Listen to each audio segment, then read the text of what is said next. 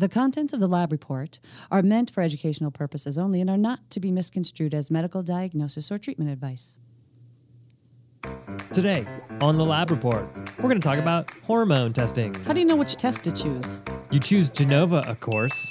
No, actually, I meant saliva, urine, serum. Oh. The world of medicine can be challenging. Clinicians and patients are always looking for more options, more effective treatments, and in the end, more answers. Functional and integrative medicine focuses on addressing root causes of disease. Here at Genova Diagnostics, we've watched this field evolve and grow for over 35 years. We've not only adapted, we've led. Join us as we talk about functional medicine, laboratory testing, and optimizing health. Welcome to the Lab Report.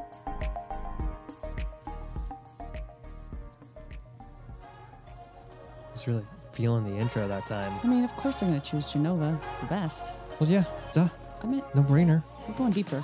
Hello. Hey, Michael Chapman. Hi, Patty Devers. How are you today? I'm doing so great. Welcome to the Lab Report. Hello, everyone. Welcome to this podcast brought to you by Genova Diagnostics, where we talk about things like functional medicine, specialty lab testing, Yeah. integrative therapeutics, and hormone selection sample types. Such a common question. But in the meantime, if you're new to our podcast, you should subscribe. Hit that subscribe button, please. I mean, no one likes being told what they should do, But it would be so helpful to but us. tough, right? You should do this. Bossy. Yeah. Yeah. Just rate and review, leave some feedback, or contact us here at the show. Oh, yeah. You can email podcast@gdx.net. If you got something on your mind, you want to share it, we'll just take Why a not? look. Yeah. But to your point in the intro, of course, when you're going to choose any test, you're going to choose Genova because Genova is the best. We've been doing this longer than just about anybody out there. Yeah. But we're talking a little bit deeper here. Well, and on top of us doing hormone testing for a long time, if you've got a sample type that's your favorite, whether it's serum, saliva, or urine, we test all of those matrices. One-stop shop. So we've got it. Yep. So that's something to be aware of. But, I think the place that we always start is, well, what's the difference? You've got all you've got serum, you've got urine, you've got saliva, and you can measure estrogen and progesterone, testosterone, and all of them. So what is Where the do you difference? start? Why? And the other thing that comes up is, when would I test hormones? Why am I testing hormones? Who are the patients in whom I would test hormone levels? Well, there's that too. Yeah. And so you think a lot of clinicians out there really are specialists in bioidentical hormone replacement therapy. Mm-hmm. And so those are people who might want to measure. But there's also people, even if you're not on bioidentical hormone therapy, there's a lot of clinical conditions where you might want to check in on someone's hormone levels. Yeah, like all of them, right? I mean, hormones essence. are the chemical messengers of the body. And so you can have hormone abnormalities related to just about every single clinical condition that's out there. That being said, I mean, there are some symptoms that you think about more specifically, I guess, to hormones. But the point I was trying to make is that you could kind of run these on just about everyone. That's true. And the most common symptom that comes to most people's minds is that of hot flashes or perimenopause symptoms. Right. Right? Yeah. So it's probably the most common, those vasomotor symptoms. Yeah, that's a big one because we know about the dramatic changes to hormones that are happening during that phase of life. Some other things we think about are like fatigue. Right. Energy issues because of not only thyroid and cortisol, well, we get into that, but, things that are multifactorial, even things like headaches or skin conditions. Right. Brain fog, insomnia. Cognitive right? issues. Yep. Yeah. Acne, big one. Yep. People who are having a hard time conceiving, if there's fertility issues, they just want to check in. What's going on with my hormone levels? Yeah. Weight loss Unexplained weight loss or weight gain. Yeah. All your Either one. hypothyroid symptoms, dry skin, things like that. Yeah. All of these Cold vague things. intolerance. So to Michael's point, everyone. Yeah. I said it a little bit more concisely before. But now it brings us to the point of, okay, now where do I start? Right.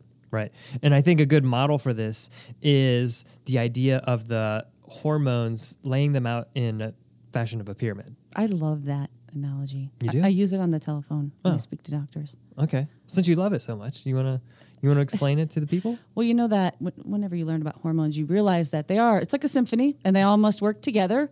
And so knowing that they all have to be in concert with each other, where do you start? And so this idea of this pyramid, I think we first saw it at IFM, did we, Michael? I'm not sure where this originated, actually. Well, if you think of a pyramid, the base of the pyramid is the adrenal glands, right? The HPA axis. Okay. The middle of the triangle is the thyroid. Okay. And the tip of the triangle is the sex hormones, progesterone, estrogen, testosterone. Mm-hmm. And I think it's just a really good way to start explaining the importance in the hierarchy. Yeah, and I mean, it kind of gives you this understanding that, yes, they are all working together. It's sort of like a web where you pull on one thread and the others move.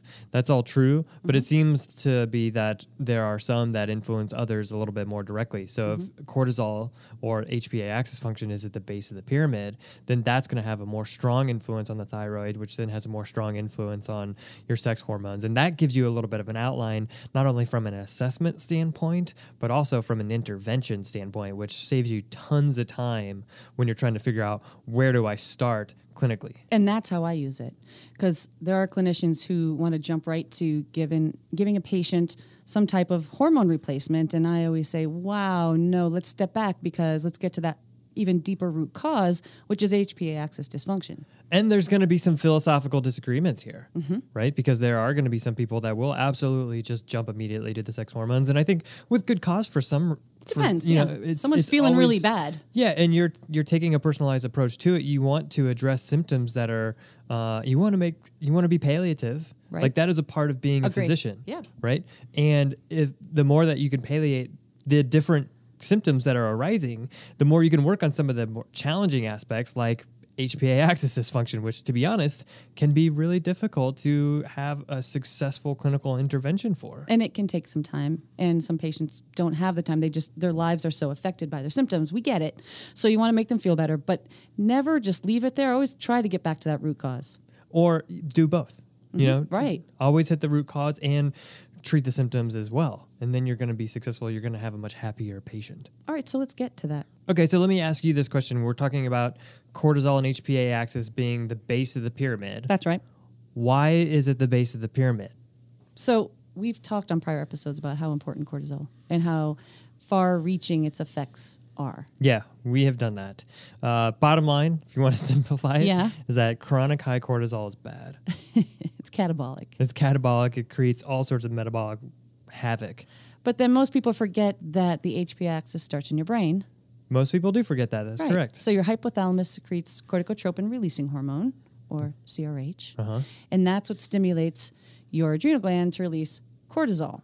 Yes. So that's two hormones involved in the stress response. And those two hormones have a direct effect on some of your thyroid hormones and some of your thyroid activity, right? Yeah. So they inhibit TSH, they inhibit TRH. Right. So they're having an upstream effect on thyroid activity. And they also inhibit the conversion of T4 to T3, correct? Correct. Yeah. So not good. It's not good. But in other places, CRH itself also inhibits gonadotropin releasing hormone and growth hormone. So in general, the higher your stress response is, the more you're suppressing reproductive growth and thyroid functions. Hence it being at the bottom of the pyramid. That's exactly right. Because it's influencing those other two areas, the thyroid and the sex hormones. Correct. Got it. So that brings us to the middle of the triangle, the thyroid. Uh-huh. What are your thoughts on that, Michael? Well, as we just discovered with the thyroid, so much of this is dependent on your general HPA axis function. And then from there, like what happens is that your metabolism is changing based on this aspect of cortisol and cortisol resistance, because the higher and higher cortisol goes, you're going to get tissue resistance, right? And that's going to change your metabolic activity. And then the thyroid comes in and says, hey, wait a minute, like we're acting as if we're in some sort of starvation state. We've got high cortisol, insulin's going crazy. Now we need to ramp up our metabolic rate because of this. And so what you find is that then you start pumping more thyroid and you get more TSH, and then you start getting this same sort of resistance pattern with respect to the thyroid. Right. So that's the next step. And then what happens? Then you think, okay, what's the tip of the triangle? The sex hormones. So you think estrogen, progesterone, testosterone, and there are 3 different kinds of estrogen. Right. There's E1, E2, and E3. And E1 is estrone, which is the primary circulating hormone in menopausal females. But in all females actually, but E2 is estradiol, which is the primary circulating estrogen in reproductive aged or menstruating females. Right. And then estriol is in pregnant women usually. And when you take a look at the steroidogenic pathway, which is what's responsible for the creation of all your sex hormones, you find that thyroid hormone has inhibitory and excitatory impacts to a bunch of these enzymes. So it's regulating the flow of these enzymes all over the place. And what's more is we talked about how there's an impact on gonadotropin releasing hormone from cortisol and the cortisol hormones, but there's also what we refer to as the cortisol or pregnenolone steal aspect. And just briefly, we talked to Tom Williams about cortisol or pregnenolone steal, and there's a big question out there as to whether this is even a thing, and it's likely kind of not a thing because these hormones, the idea is cortisol has to either, the hormone that turns into cortisol can either turn into cortisol or turn into DHEA, and you have to kind of choose. And so the more cortisol you make, the less DHEA you make, meaning the less androgens and other hormones. So there's the steal aspect. But it turns out they're not actually even made in the same spot. Right. There are different cells that make those two things. So Tom says it's physiologically doesn't make sense. Yeah. Though he does talk about how the stress response does affect sex hormones. Which probably goes back to what we were just talking about before. There's a central nervous system feedback regulation. And so the more cortisol you produce, the less androgens you're producing. And it probably comes back to that regulation on gonadotropin releasing hormone, right? Well, I think that would make sense. Yeah, and I think you're perfectly making the point of why the HPA axis is the backbone of all of this. Right. So with respect to the sex hormones, you can see how HPA axis influences it, and you can see how thyroid influences, which is why it's the tip of the top of the pyramid. Right.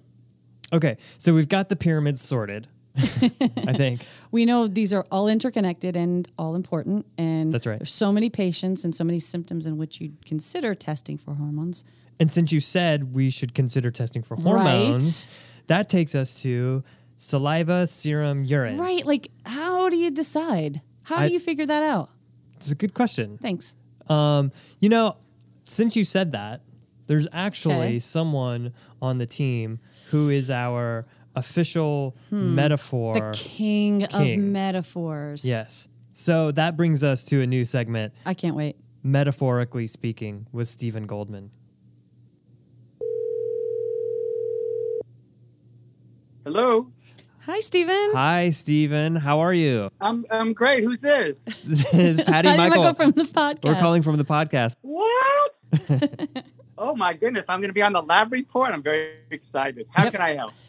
Well, we were actually just having a conversation, and we were talking about how there's a member of the team who is fantastic at metaphors. And from there, we decided to create this segment called Metaphorically Speaking with Stephen Goldman.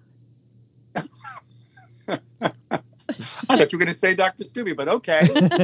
So one of the metaphors that we are familiar with, and we were hoping you could give us some insight into, is around hormone testing and which is the best medium to use, or how you think about these different mediums, whether it's urine, serum, saliva, for hormone testing.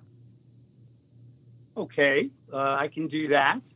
You know, it's a great thing to know because it's hard to keep straight sometimes. So the way I look at it in terms of hormone testing, there are three types of testing we do at Genova. There's blood, saliva, and urine testing.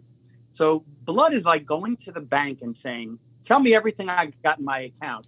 The cash, the checking that's available, unbound, the SEP, the IRA that I can't touch yet, the bound, just the total. What have I got? The saliva is like saying how much cash is ready to go, which is really the unbound, ready to go enzyme. And then the urine is more like, give me my receipts, my metabolites, so I can add them up and see where I'm spending my money. So I want to look at my metabolites and see what pathways are up-regulated or down-regulated. So give me my receipts so I can add them up and see where I'm spending my money. And that's the metaphor. I love that. You know, ever since you told us that, we all use that on the phone now to explain this to clinicians. It's the best. You're just the best. Oh, boy. Well, that's nice to hear.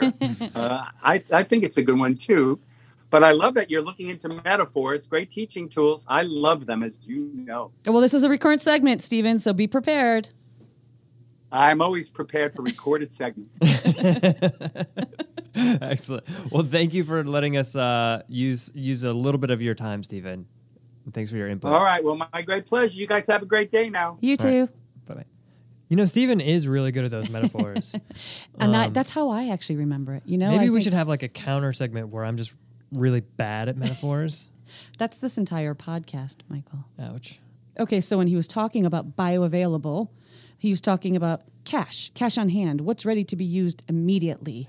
Yes, and that's what you think of when you think of saliva, because saliva is essentially unbound hormone. When you're measuring hormones in saliva, they're unbound. Right. And so when he's talking about bound, he was talking about going into the bank and getting your mortgage, your savings account, all of these things, because hormones travel around in your blood bound to various proteins or binding globulins or albumin. Yeah, exactly. And so we'll talk a little bit about when that's appropriate for a measuring standpoint. But then the last thing we talk about is urine, which is like adding up your receipts to find your hormones, right? And so we're looking at hormone metabolites, they're breakdown products. And by evaluating how much of these breakdown products there are, it gives you a sense of where the hormone was spent, right? It's like adding up your receipts. Right. So knowing this information, why don't we go back through that pyramid and kind of talk about when you would measure, or what's the most studied way of measuring each of those? Sounds good. Okay, so let's start with the base of the pyramid again. And let's start with, here we're thinking mostly of cortisol and cortisol evaluation. Right. And here we're talking about measuring cortisol and DHEA. But if you go to the literature, just about all of it is in the saliva. That's right. Almost all of the literature on evaluation for cortisol is in the form of measuring it in the saliva. And we talk about doing 4-point salivary cortisols or cortisol awakening response, which is actually pretty well represented in the literature as well. And that makes sense to be in the saliva, right? You want to know how well the stress response is adaptive. And so you want to know what's right there, what's ready to go, what do you have on hand? So that makes sense to be in saliva. Okay, so then when you get to the thyroid hormones, we are commonly evaluating these in the blood. These are fairly conventional labs, actually. We run them here at Genova. Some of the things you don't get as commonly are things like reverse T3. So that's, but your TSH, your free T3, free T4, those are pretty commonly evaluated. Your thyroid antibodies, that's all part of the comprehensive thyroid panel here at Genova Diagnostics, and that's a blood panel. All right, so that brings us to the sex hormones. Estrogen, progesterone, testosterone. Yeah. And to be honest, you can measure these a lot of different ways. Yeah. Right? This is where it starts to get a little bit complicated. That's right. So a lot of people use saliva just as a baseline. But, just to kind of see what's your bioavailable level, what do you have on hand. Right. But we also measure these sex hormones in blood. Right. Yeah, so think about it this way. When you measure sex hormones in the blood, when you think about testosterone, you always get a free testosterone, right? The free testosterone tells you about the bioavailable testosterone, but you don't get a free estrogen or a free progesterone. So that's why people turn to the saliva, because these are free versions of the hormone, and that's going to tell you about bioactive, bioavailable sex hormones. Right. And so that's a lot of why things like your E1, E2, E3, your progesterone, even your testosterone and DHEA are done in saliva. But we also measure sex hormones in the urine. And the reason we're measuring these in the urine primarily is, again, to add up those receipts. We want to know how well you're detoxifying estrogen and if you're taking a pathway that's, risk-inducing, or if there's something you can do to mitigate risk. So the urinary assessment gives you, adding up the receipts. How are you detoxifying estrogen? Yeah, so a great example of this is like on the complete hormones, which is a urine test. We don't put a lot of stock in the actual level of testosterone and DHEA that we find in the urine. We look at the androgen metabolites, we add those up, and that gives us a sense of overall the androgen hormone levels, right? Yeah, because they're already being broken down. They're already being metabolized. And same goes for progesterone. We look at pregnadiol, the progesterone metabolite, not progesterone itself, because progesterone is so rapidly metabolized. By the time it gets in the urine, you're not going to see parent progesterone show up very much. Right. So the most common question we get is, where do I start? And our question back is, what are you looking for? What's the question you're looking to answer? which then leads to, are you looking to check someone's risk because they're on hormones? Are you just looking for bioavailability? Are you want to look at the stress response? That kind of helps guide where you're going to go as far as testing.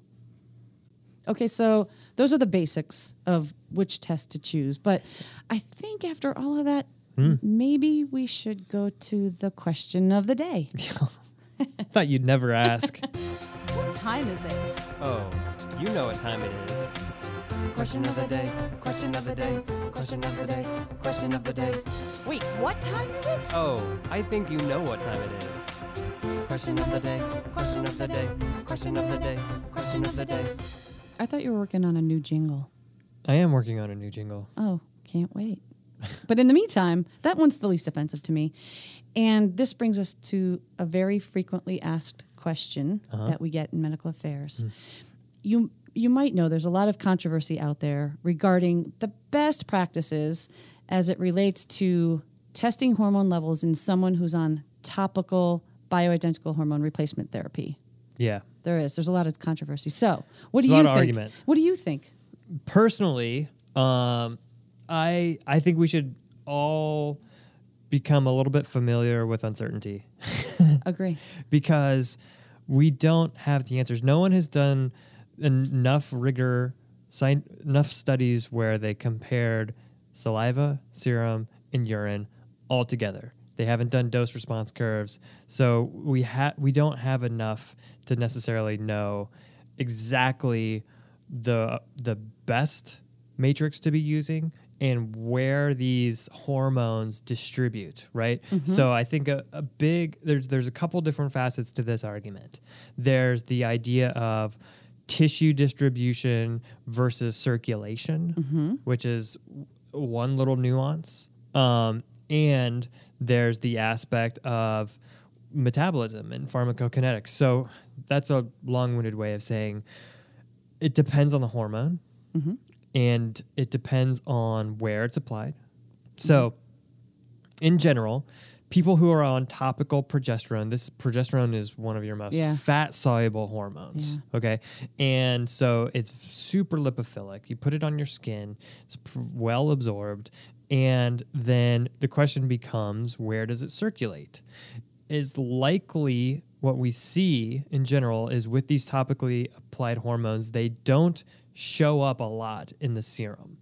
So it seems like serum in general is a pretty bad way of tracking the application of topical It's hormones. underrepresented is what you mean, yeah? Yeah, you don't see increases in the serum Okay. concentration Okay. after topical administration until you reach really, really high doses. Okay. And so the question then becomes, well, how do we know that with these really, really high doses that it's getting to the tissue and it's not showing up in the serum? Maybe it's just not getting to the tissue. Maybe it's just it takes really, really high doses. Well, we know because of symptomatic improvement. And we know because some studies where they've done topical administration, they've actually measured the subcutaneous tissue and shown that there's actually changes to the concentrations in the subcutaneous tissue. You see changes in the uterine lining thickness. So we're seeing that there is effect of these lower doses of hormones, and it's still not enough to trigger higher levels on the serum test. But then oftentimes we see enough saliva tests, Michael, all day long. There are some times where you see really super physiologic levels on a pretty low dose in the saliva. Right. And so we don't know why this is. And we see this, we probably see it most with progesterone, which is the most lipophilic. We see it more, then we see it probably with testosterone, which is the second most lipophilic, and then we see it with our estrogens. So there could be some issue around how the hormones are being metabolized or how they're being mobilized into salivary tissue. There is some literature that demonstrates people secrete hormones into their salivary tissue at different rates. So like just the differences between person to person. Some people might be a heavy secretor and some people might be a light secretor, meaning that the test that you're running might be better to compare somebody to themselves pre and post, rather than comparing them to A reference reference range or something like that, because they might have a different rate that they secrete hormone into the tissue, which makes it really, really challenging to set a reference range. But there's another facet that if somebody has periodontal disease, you're going to have huge spikes of these hormones because of the blood contribution, which is at a much higher concentration of hormone than it is in the saliva. So that's a big concern as well. Now, the argument has been made from one camp that the saliva is more representative of the tissue distribution because the doses that are used to enact or change symptoms correlates better with the saliva. Does that make sense? So like if you do low dose progesterone or low dose estrogen, you see changes to endometrial thickening and decreasing of symptoms at this low dose, which also corresponds to somewhat of a more quote unquote normal rise in the saliva. If you go higher doses, then you get these really, really high spikes in the saliva. So that's been used to make the argument that it's more representative of tissue distribution. I think that is a compelling way to think about it, but I don't think we have enough evidence to necessarily demonstrate that that is. I mean, you never know something is fact in science, right? We're always disproving. That's kind of what science does. But I don't think there's enough evidence to necessarily say that we know that the tissue distribution to all tissue sites is represented by the saliva, because so often we see really high levels, even with modest doses of topical hormone. Okay, well, let me tell you my confusion with urine, measuring levels of hormones in the urine. We both agree the metabolites are the way to go when you're talking about urine. But there are some people who look at the parent hormones in the urine, and in my head, I just go back physiologically and I think, okay, what is urine? It's blood that's been filtered through the kidneys and spilled into the urine. So I think in my head, whatever's there was excreted by your kidneys as not needed. So does that mean, A, that there was enough in the tissues, they have enough and they're spilling the rest out? If the hormones are low in the urine, does that mean we had just enough? Our levels are great. So what does that mean in the urine? Well, what the studies have shown is that what shows up in the urine tends to correlate with the changes in serum, right? So if we say that serum is an inefficient vector, inefficient way to evaluate topical administration, then by default, you kind of have to say that urine is ineffective as well, because it is, like you said, it's a filtrate of the blood, right? And so it's going to correlate. It's going to be a direct representation. That makes sense. At least with respect to the parent hormones. Well, that makes sense. Now, if you compare the parent hormones and the metabolites, then maybe you can get a little bit more of a representation, because you're saying you can see what was metabolized, what was spent, and what wasn't spent. And you get kind of this whole pool of estrogens or whole pool of androgens. And that might give you a little bit of insight into the overall dosage that was being used, or at least the dosage plus the endogenous production. So I think to wrap this up, there's still a lot of controversy. It's still an unanswered question. People have their own camp. There's a lot of different opinions on this subject. And so, again, it really comes down to, it depends if they're on a topical bioidentical hormone replacement therapy and it happens to be something like progesterone, it's really kind of just pick a lane. Yeah, and I think the bottom line is that whichever lane you pick, we've got you covered, right? We've got a urine test, we've got a saliva test, we've got a serum test, and we've got your back because we're not beholden to a particular camp. We are beholden to the evidence. And we try to be as transparent, and we tell you what we know, we tell you what we don't know, and we set our ranges based on what we know and what we don't know, and you can use them clinically to help any sort of hormonal replacement therapy that you're doing. Okay, so Patty. What? We did question of the day. I got another thing to talk about here. Go ahead. You ready for this? No, I'm not, because you have a weird look on your face. Well, weirder than usual. We talked about the triangle. Okay. Right? The pyramid, triangle, whatever you want to call it. All right. And that the base of it is the HPA axis, right? Okay. But we just alluded to the fact that the HPA axis dysfunction and all of that starts in the brain. Okay. Right? You said that. That's right. So we really need to add another layer to this pyramid underneath HPA axis, which is perception. Okay, now hold up. I'm just making a point. Do you remember when we did the whole episode on the HPA axis and the stress response? No. We riffed on and on and on about perception, which is it's so important. And to your point, I could see why you might want to add it to the base of the pyramid. Okay? I'm willing to concede that. Yeah. Because it is that important. However, are you suggesting that we somehow now figure out a way to measure perception? I mean, if we're talking lumbar puncture and CSF or brain biopsy and adding that to the Genova test menu, I'm not sure that's going to fly. Did you say brain biopsy? Yeah, I guess you can't really tell perception in a brain biopsy. But No, I thought, I'm like, if you could, man, we would have a whole different type of science, wouldn't we?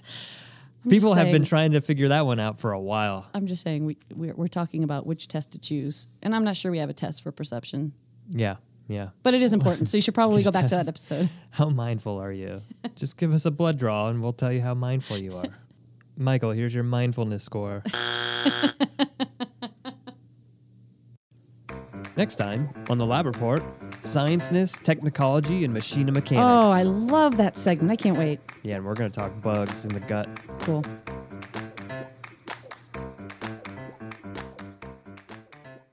You've been listening to the Lab Report. If you like what you hear, please subscribe to our podcast, rate us, and leave us a review. To learn more about Genova Diagnostics, visit our website at gdx.net. There you'll find information on specific testing, educational resources, and how to connect with our show. Call us at 1-800-522-4762 or email us at podcast@gdx.net. Okay, Michael. Yeah. Ocean or lake? I'm a lake person. Yeah, me too. Yeah. Why? Is it the sand or the salt? It's all of it. And the sharks don't help. That's fair.